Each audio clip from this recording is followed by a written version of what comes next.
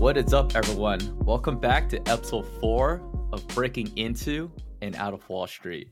Super excited on this episode. I have my guy, Mr. Josh Hublitz. Josh, how's it going? Good, Andrew. How are you? Thanks for having me. Doing pretty well. So if you guys don't know, Mr. Josh Hublitz is a current investment banker. He is the first guy I will ever have on my podcast that still works in the career path that we're going to be talking about. Other than that, he's a current investment banking analyst, and we're going to talk about investment banking and also about, potentially what we will do afterwards if we no longer work in the industry.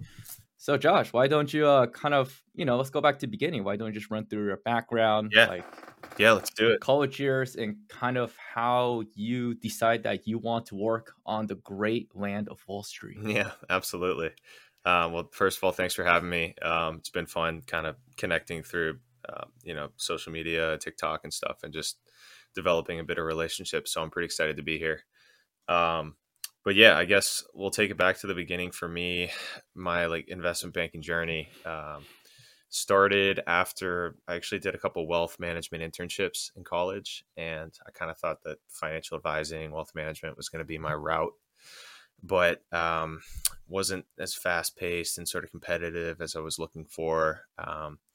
I was a college athlete, played tennis, so I was kind of used to high stakes, high pressure environments. And I remember I picked up a book in the library that was, I can't remember what it's called at the top, but it's like the interview guide to investment banking, just like the most basic standard book. And I was gonna say, did you read Barbarians at the Gate or something? Yeah. And I remember I was like, all right, I got to figure out something else. So I just read the whole book.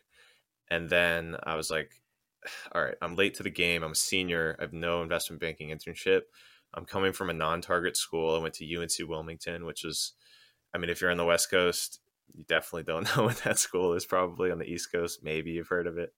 So coming at a deficit, I was like, all right, I have some catching up to do, right? So how can I make this work? And after reading that book, I figured out I'm going to have to really hone in on my technical skills. And I started taking investment banking, technical courses on Wall Street Prep, Training the Street. These are kind of well known if you're in finance, training course websites for anything technical has to do with finance. So I spent the better part of that last year in college just running through technical courses. That way I could put that on the top of my resume and be like, hey, I know I don't have the internship, but if you give me a model, I can crank it out and make myself, competitive in the recruiting process. So I had tennis, right, as my main thing in college. I was a college tennis player, so I was thinking, okay, how can I leverage that? So I tapped into my tennis network and had a couple contacts that worked in investment banks, and I was able to get my foot in the door for some interviews in a DC based office of an investment bank, middle market bank. And again, this was over the course of a year of just basically bugging people and nonstop emails and being persistent. Yeah.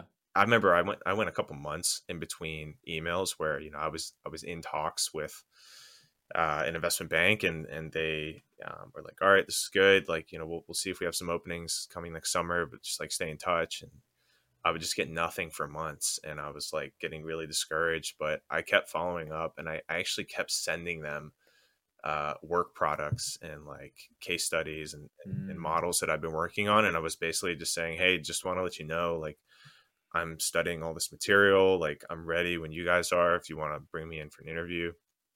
Felt a little bit crazy at times, basically cold emailing people and not getting responses, and even following up with people. It's are you still on the other line? I don't really know. But the persistence was one thing that was absolutely key. So for the better part of that year, I was studying the materials, following up with these with this one company specifically. And then towards the end of the year, they were like, okay, this guy has been bugging us for the better part of a year. Let's let him in. Let's give him, an interview. Let's just bring him in to have a talk. And so I took that opportunity, and luckily I was ready for it because I'd been studying everything, and they let me then have next round interviews, and I got into interviews in the LA office. I told them, hey, I want to go to your LA office because I really want to be in California, and did the super day, case studies, all that, and then eventually landed a full-time analyst job out in LA a couple of years ago.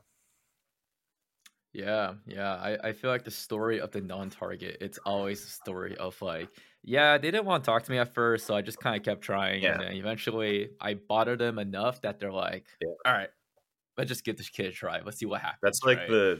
that's really the genesis of it. Like I literally was just too persistent I remember one of them said like, we can't ignore you at this point, so we're just gonna like let you have a conversation with us. And I know like a lot of people, they'll send a couple emails and they won't get a response, and then that's like they call it a day. And whenever like, interns or college kids or asking us through social media now, because I get a lot of these responses since I've started doing the TikTok stuff, which we can get into later. Whenever they're asking like what's the number one thing to do, I'm just like, it's nothing like complicated or crazy. It's just persistence. Like, you have to be persistent and have a good attitude, and that can get you like a lot further than just having the resume. Um, Yeah. you got to be willing, to do it for 6 months to a year, and go a couple weeks, couple months without getting the answers that you want. So that's half the battle. Is like showing up every day. Honestly, yeah, I think it's what's very interesting. What I always tell people is that number one, not enough people network, Yeah, especially because of non-target. It's something you have to do. Like your application, you submit it online through the higher view systems. That shit ain't going nowhere. It's just not. It's not. No one's ever going to see it. I think the very interesting of being about getting to bank as a non-target is that like, and something I realized was I always have to follow up my emails because people rarely respond to like the first email. It's not until you sent like the second, sometimes even a third follow up, then they're like, yeah, all right, let me get to this guy. And I think that's something I need to tell people, and something I'm still trying to learn myself, especially now as like a content creator. I'm reaching out to brands and stuff. It's like if you get ghosted, a lot of times it's not personal. Like they're not yeah, like I hate this kid, right? But obviously, like don't send like 5 follow-up emails. But I'll say like 3 follow-up emails is yeah, like the place. If they don't spawn at the third one, they're not trying to talk to you. But yeah, definitely send 2, and sometimes consider even sending 3. Because these guys, these bankers, they're busy. They honestly yeah, like you see your email, they make a decision first 5 seconds if they want to talk to you or not. And then it's like sometimes it's just like they have a call about to come up there. I'll play this email later, right? And yeah. then either to forget or to be honest, you're just not that important.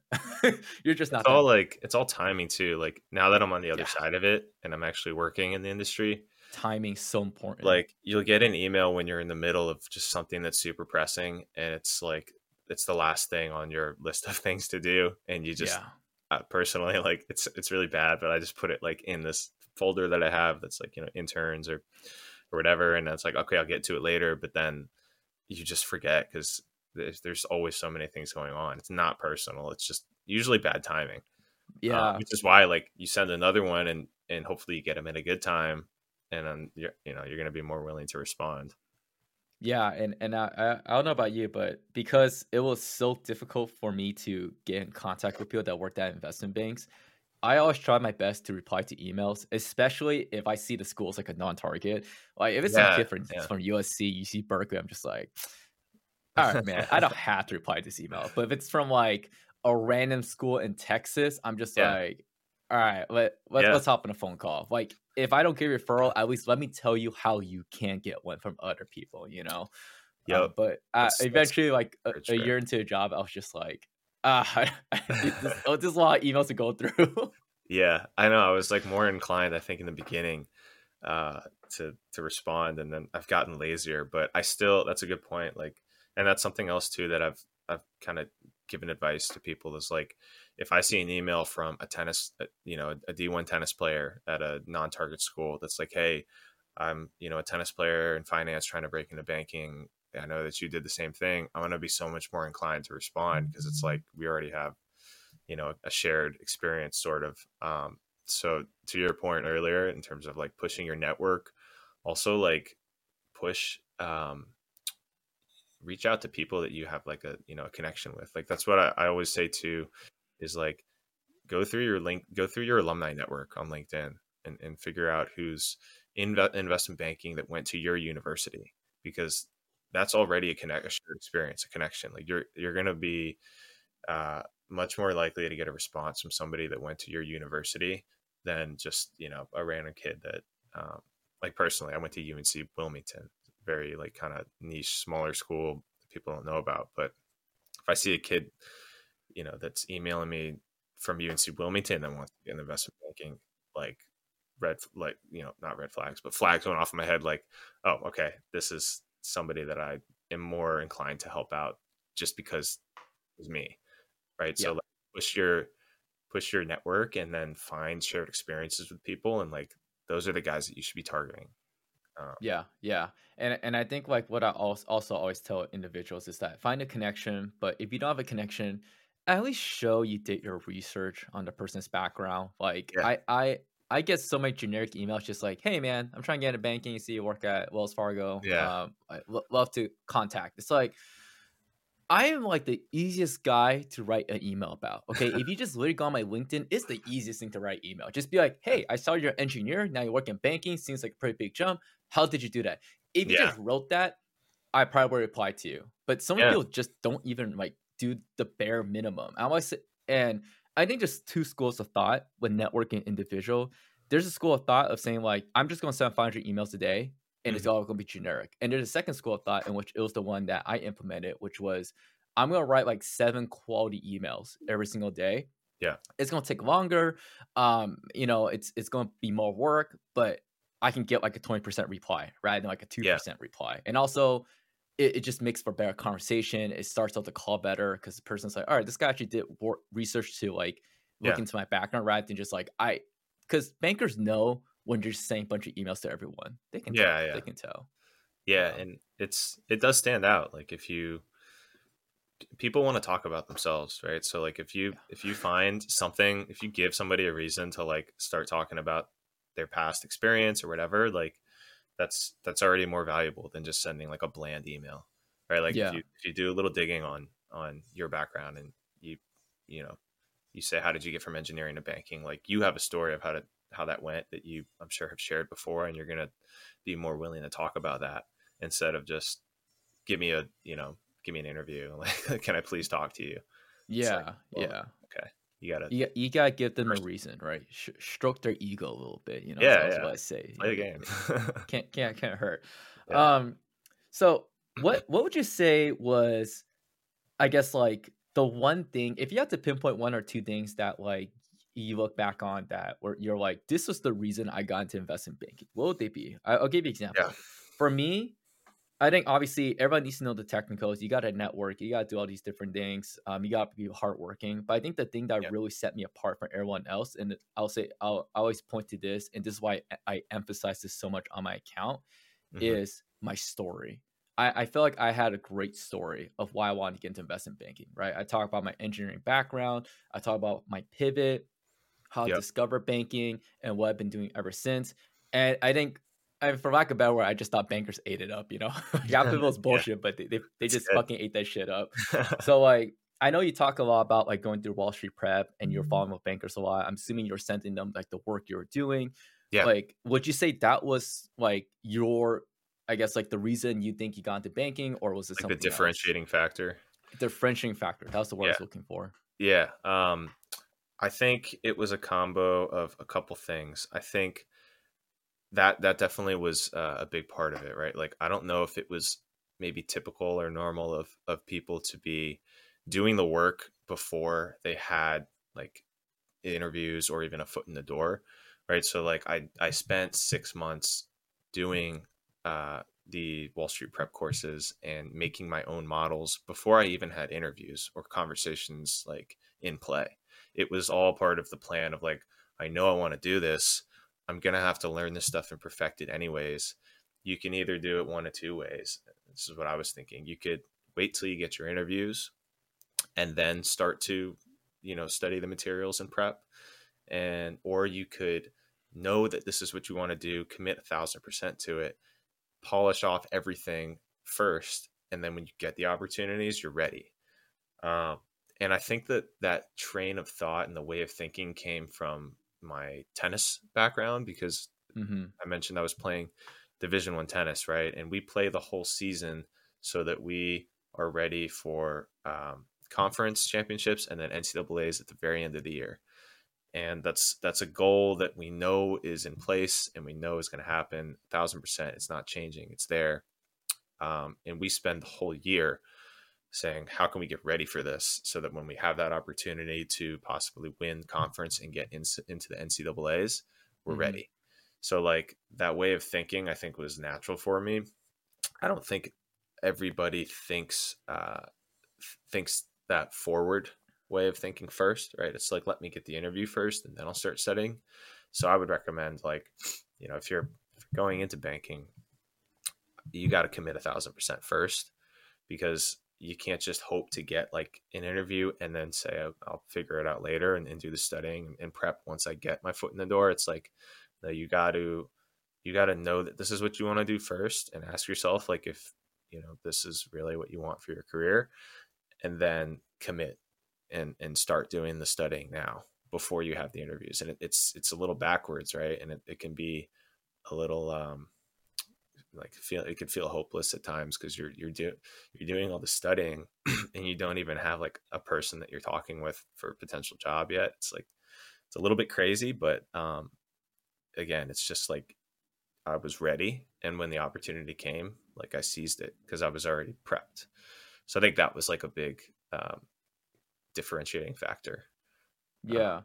I I I always tell people who reach out to me is that they're because I another common question I get is like, is banking worth it? Should I do investment banking? And I'll yeah, tell you my perspective, but I'll also say this: it's like, if you're gonna go down this route of recruiting for investment banking, you need to be 100% in. This is not, especially if you go non-target. This yeah, is not a career path that you can try to get into without 100% dedication. Like, you yeah, can't have 1 foot in, 1 foot out. It's not gonna work. It's just not gonna work, exactly. Yeah, unfortunately. Yeah, and you got to have and 2 feet in before you even have a call in the books, right? It's like kind of, exactly. and again, I'm speaking from the perspective of a non-target, because you're not getting a lot of looks. So you got to know that when you get one, you damn sure better be ready, right? So that was my thinking. And yeah, it luckily worked out. But I guess in terms of like the story, like you mentioned, you had a good story, right? Coming from um, engineering, like making the switch, and it resonated with people. Like that's always like a huge question that you have to tackle. It's like the number one question that every interviewer starts with is like, why investment banking? Like, and you better have like a well-crafted story as to why. Um, and yeah, I think for me, it was sort of what I was talking about before, which is that it had a lot to do with tennis and the competitive nature of kind of how I was living my life and how I was brought up. And you play all these matches and you train and you get ready and you have tournaments, and it's like you win a tournament and you move on to the next one, and you're thinking very long term, but it's like a day to day dedication, and that's kind of how Hmm. deals are. And I've realized, like, it's the same thing, just a different game, right? Like, you Hmm. sign up for like a sell side transaction that's going to be like a year process, right? But Yeah. you have to win every single day, and then you reap the benefits like a year down the road. It's kind of like if you're training for a sport at a high level.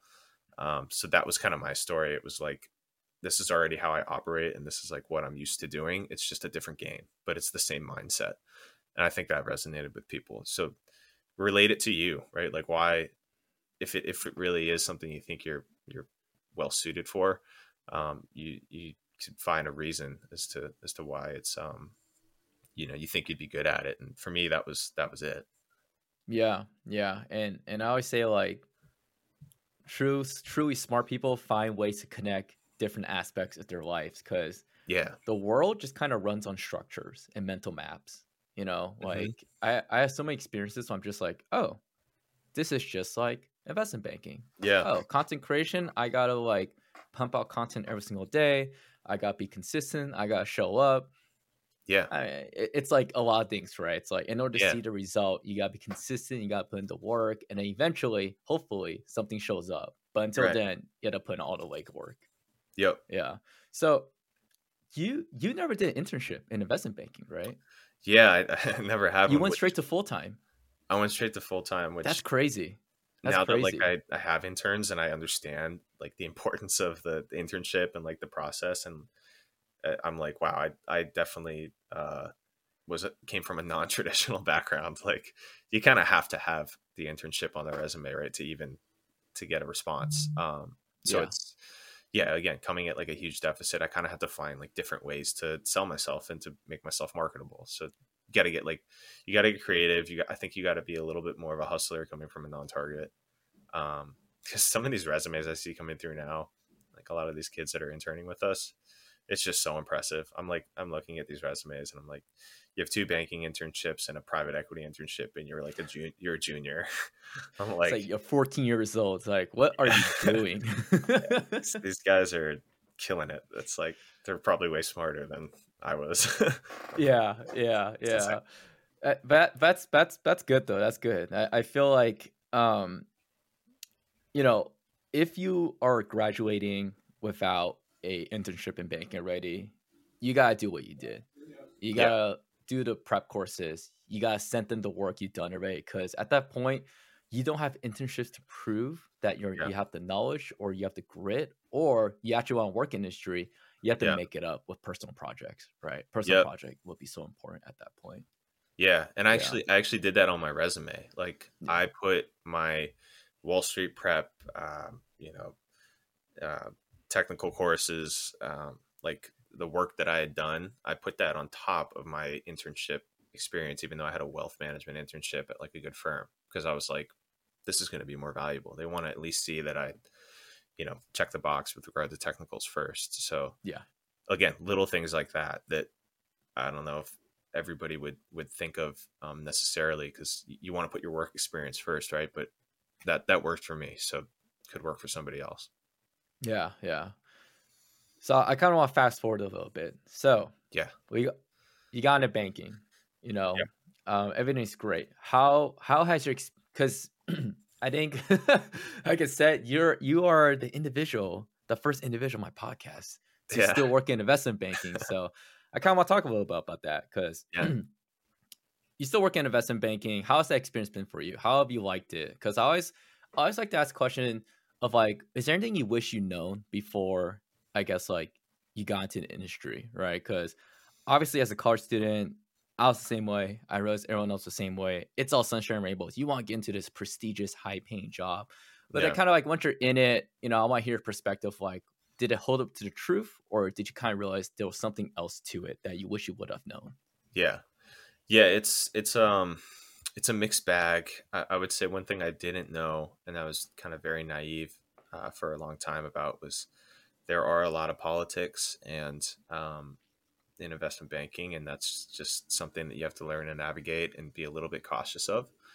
I would say you're coming in as a first year analyst, or you're in recruiting, and the only thing on your mind is like, how can I land this job, or how can I keep this job? But you're not really thinking for yourself at all, and you're not thinking of your own well-being or anything. That all kind of goes out the window, right? You're just there to like basically sacrifice yourself for other people, and there's a fine line between like, doing that to the extent that you're producing good work and you're being available to multiple managing directors at any given time, but you don't want to let it get to the point where it starts being detrimental to your health, like physically or mentally, or to the point where you start getting taken advantage of in certain situations.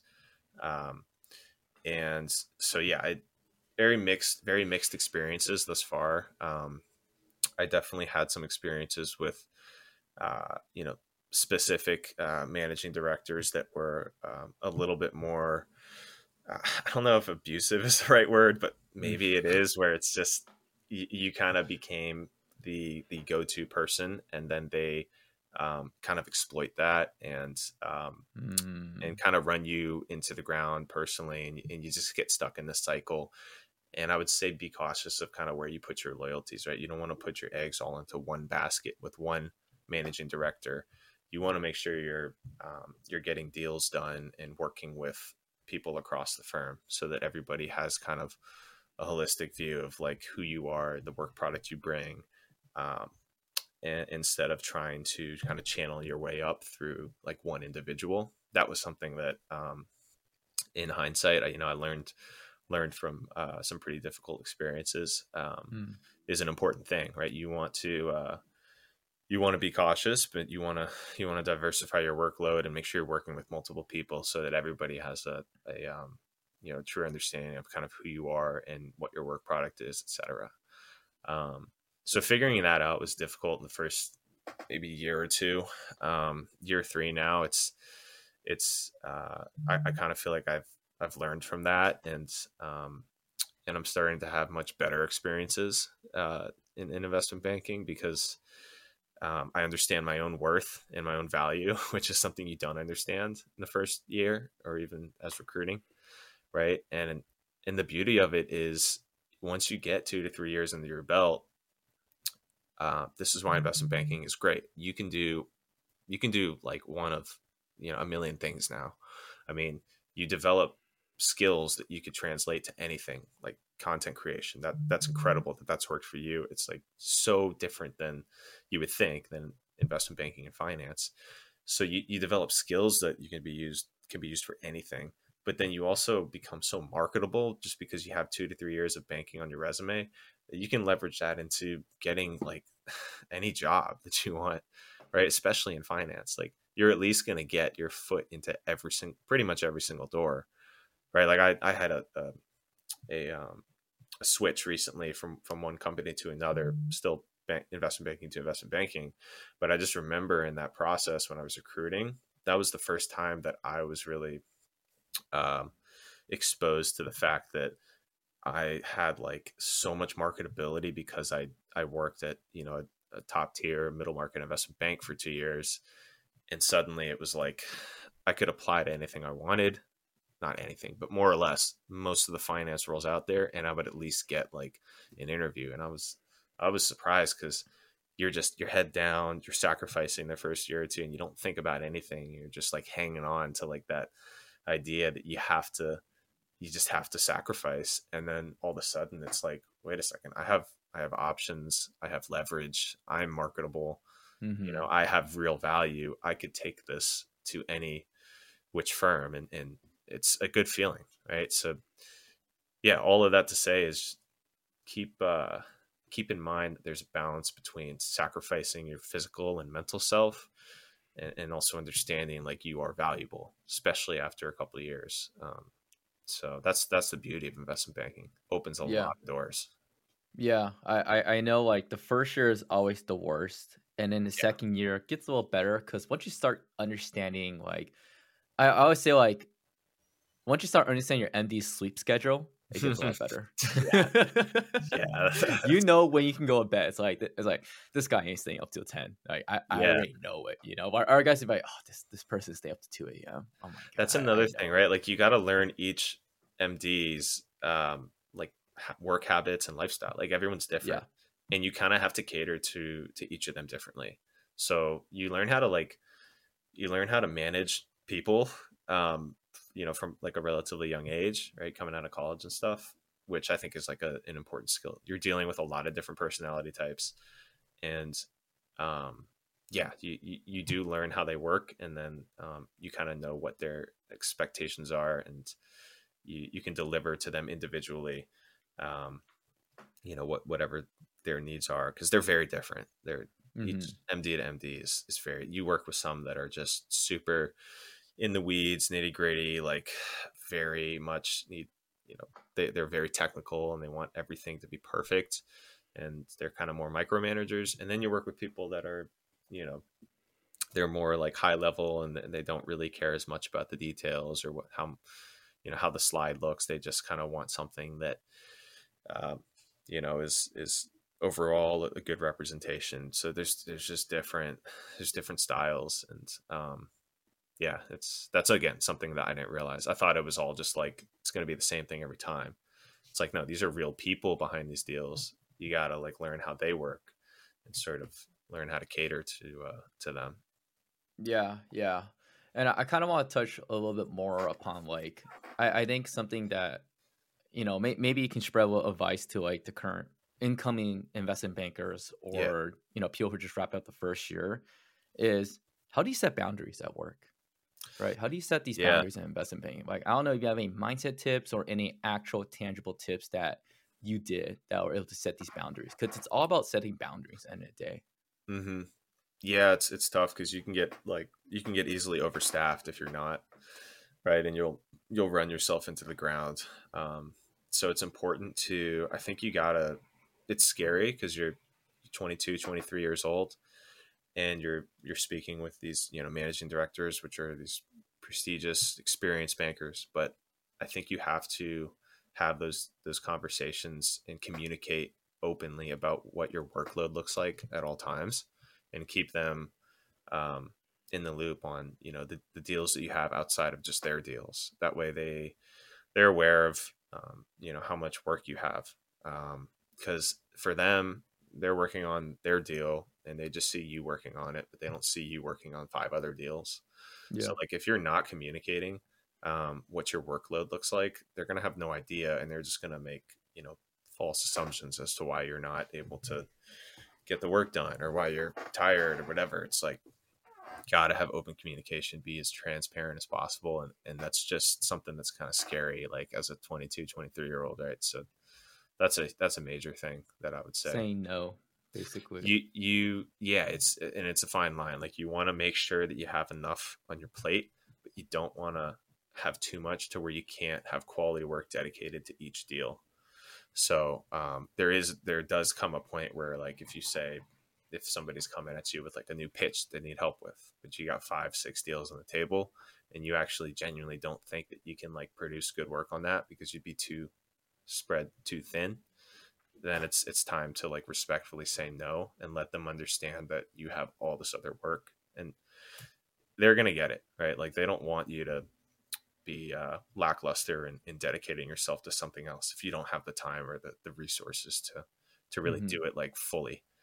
Um, so yeah, you do. I've started to, obviously, first few years it's kind of hard, but you do start to understand how to say no sometimes, and just be like transparent with the people you're working with. Yeah, yeah. Say no to a staffer, guys. Trust me. It's Yeah, if you're overstaffed, you just gotta say no once in a while. Just be like, hey. I mean, don't just say no. Just say no, like you said. Like, make sure yeah. like Just lay it you out. actually have. Have some points as to why. It's like, I have these deals, and it makes sense, right? And Yeah, if yeah. you're lazy, then and you say no, that's a whole different story. If you have one deal and you say no, it's like, yeah, it's a bad look. But yeah, you can say no if you're completely jammed up. Like, it's totally normal. Yeah. So I want to fast forward a little bit. So you Yeah, have over 500,000 streams on Spotify. yeah, Am I right about that? yeah. Right. Probably more at this point. I haven't updated that in a while, but it's growing. Yeah, it's growing. What kind of music do you make? Let's talk a little about Yeah, the musician path. Because for I sure. think banking's cool and stuff, but I think this is more interesting to talk about. Yeah, I would hope so. Yeah, so I've always been into music. I played instruments growing up. I was kind of that kid at recess and lunch that was doing like freestyle raps and stuff. Like, No pretty way. cool. Yeah, it was like pretty hilarious. It became a thing. It was like every lunch break, like me and one of my other friends, we'd do these rap battles, and like people would come out, and it was just ridiculous. I hope there's no videos of it out there. But yeah, then I got more into music in college, and started getting into the production side of things. And honestly, it was very similar to finance, in that like the production is like a very technical skill, and learning how to use the software to make beats, right? Like pop or rap, hip hop music. You can get as into it or not as you would like. It's kind of like Excel. It's just a software, or like the platform, and it's like, how good do you want to get at it? So yes, college is kind of where I got more into producing. I started to produce music for other rappers and some of my friends that were artists, kind of in the pop and rap sectors. Right. And then in COVID, I really just had like more time on my hands and more time in my room. And I got I think that's where I like developed my skills a little bit more and started to take it more seriously. And I decided to take a shot at kind of using my own voice, because I've been producing for other people and stuff for a while, and ended up enjoying that even more, making my own music and just doing all of it like myself. It's just more fulfilling and rewarding. Mm-hmm. Um, putting my voice on a track and just kind of seeing it come to life. It was like, this is like, this is the most like fun thing that I've kind of experienced. And I think when tennis stopped in college, I'd done tennis my whole life. Music kind of filled that void of like, just a true passion. Um, and yeah, so like more recently, last couple of years, I was like, all right, let's take this to another level. I'm just going to start putting songs out there, which was super like vulnerable in the beginning and like very, Super vulnerable. very scary. Like, I came from working behind a computer and like being able to, kind of be out of the spotlight. But it was, yeah, it was very scary. And then I did it, and I put one song out, and like all my friends and family and everybody was like super receptive to it and very supportive and like wanting to see more. And they all were like, I had no idea that you were into this. Like, this is super interesting. Like, can we get more music? And I was like, okay, I guess this went a lot better than expected. And so from there, I've just been trying to put out as much music as I can while I'm, working a really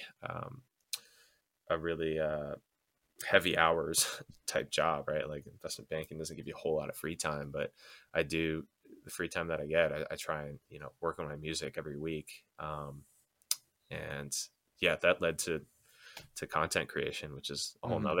whole nother discussion too. Yeah, yeah.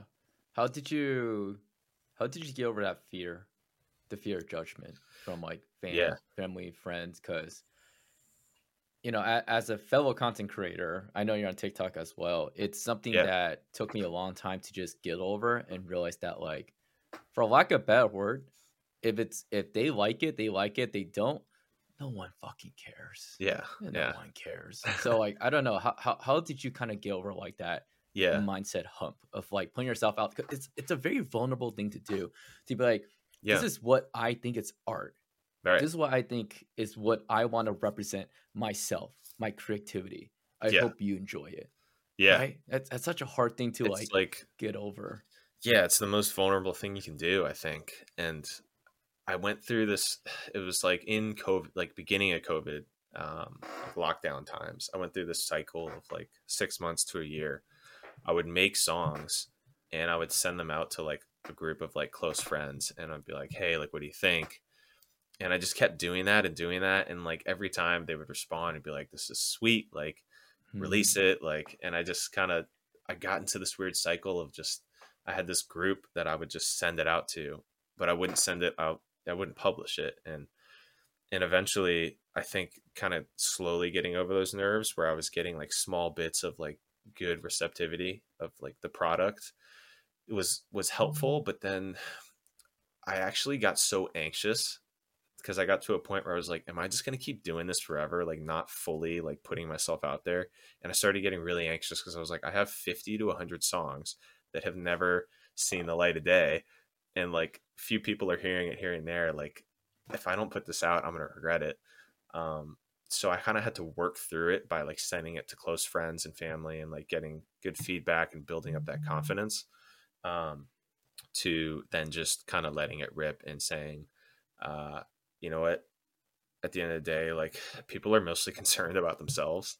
So if I put this out there, like, it's just one person individually that's listening to it or seeing it at a time. It's not like there's a million eyes on me all together at once making a judgment on like whether or not this art is good. And so I was just like, I'm just going to do this. Like, I need to do this for myself. It's been a year of just like me alone in my room making music. Like, so I got really anxious, and I sort of just like hit a breaking point where I was like, screw it, like, I'm just gonna put it out. Hmm. um so yeah, it took a while. It wasn't easy.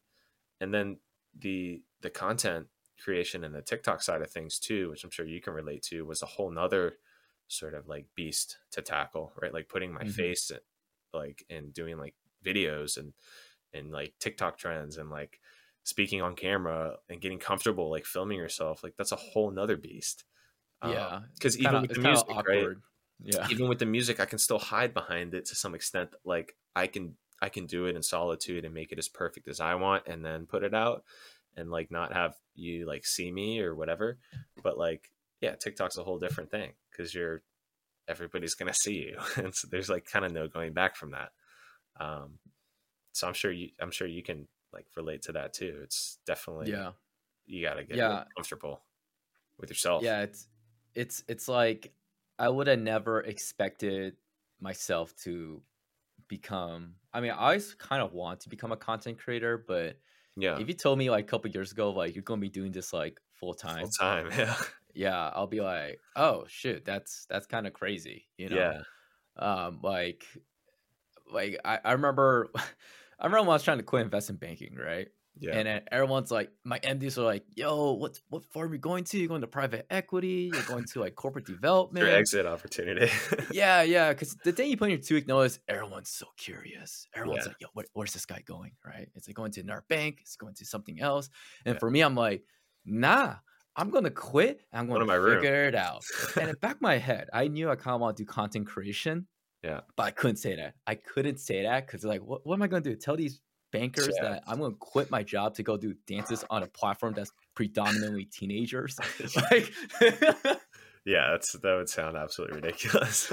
that's ludicrous. That's ludicrous, right? Yeah, But you know what? It's part of the journey. So yeah. as we get into the end of this podcast, I kind of want to ask you this question then. What is your 5 to 10 year career plan? You know, we're gonna go with that interview question right now. God, it's What changed is so much.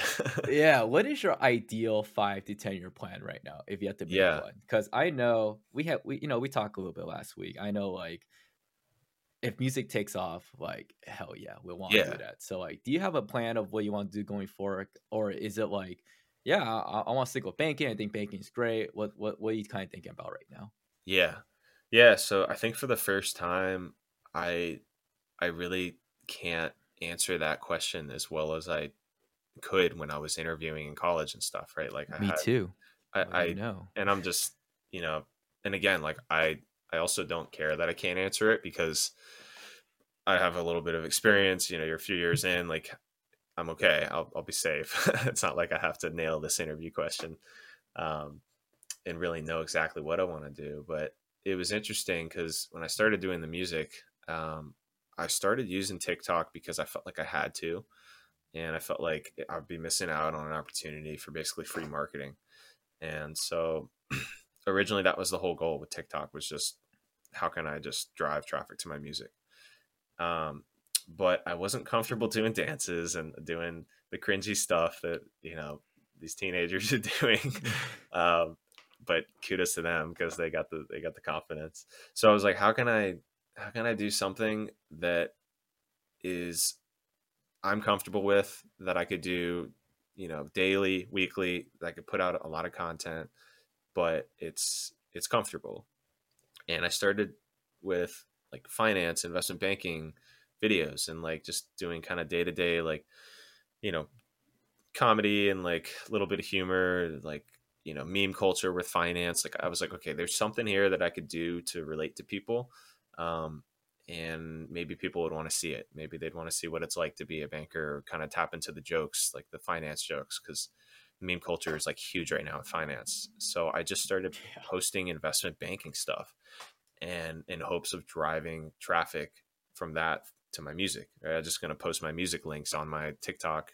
Um, and so then it's starting to take a life of its own where it's like now I have a whole following of like finance, investment banking, like college interns that are just like they want to see more investment banking stuff. They want to see the day in the life. They want to know how to break in. Kind of probably the same audience, similar audience that you have. And now it was totally unintentional, but I have a following that's really tuned into the finance side of me. So yeah, the next 5 years, like what do I do? It's tough because I'm kind of developing this banking and finance platform with social media, but I have this music as well, and then I'm working this actual real finance job.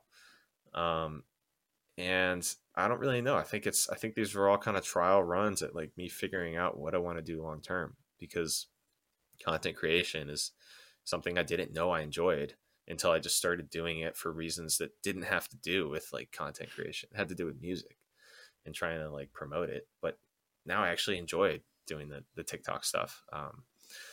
And there's like small opportunities that are starting to come through the door a little bit now with, doing TikToks. And so I have no idea. I think in the end, what I've always wanted to do, and that still holds true, is just have something of my own, have a company. I think that's why music is satisfying to me, because making the music, marketing the music, promoting it, it's like I'm running my own little business. And I realize that I really enjoy that.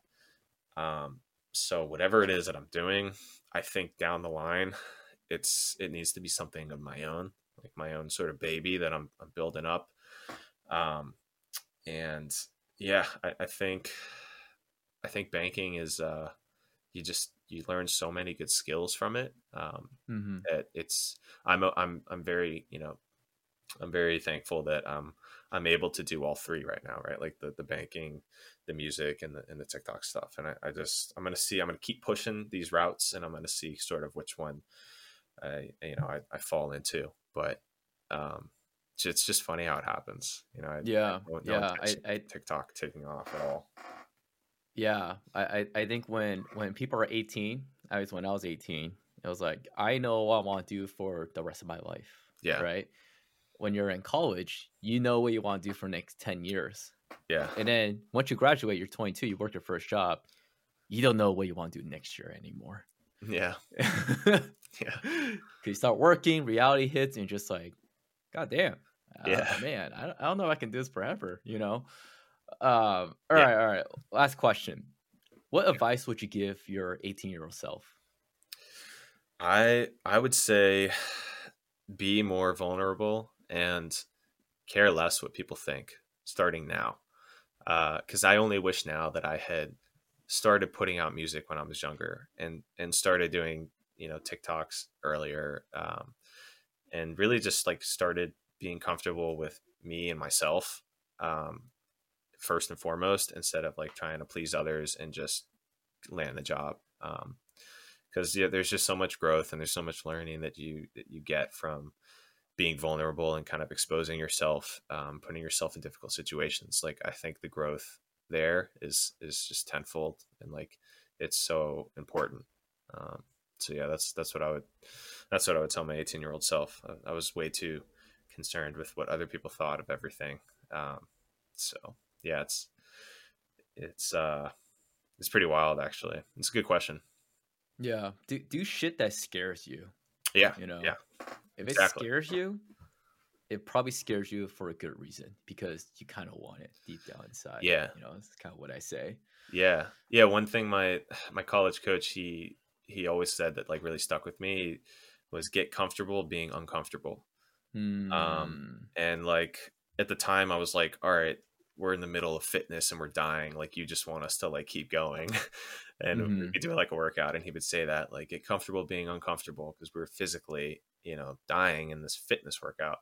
But I didn't realize that he was saying that as like something to take with you like in life, right? um, get comfortable being uncomfortable. And I just think that's like a very kind of good motto to live by. And yeah, so to all you 18-year-olds or whatever that are trying to just scrape your way into banking and stuff, like there's there's a lot to learn, but like have some self-respect, and be vulnerable, and explore these other outlets, because you don't know where it's going to land you.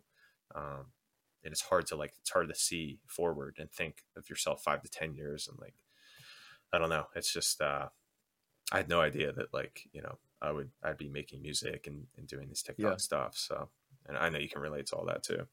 Yeah. Yeah. Try out different things. If you know what you Try, yeah, like, try you stuff. have to try stuff, right? Yeah, I'm still trying stuff to this day because I kind of have a much better idea what I like than when I was 22, but yeah, it's an ongoing process. It's an ongoing process to figure things out. definitely.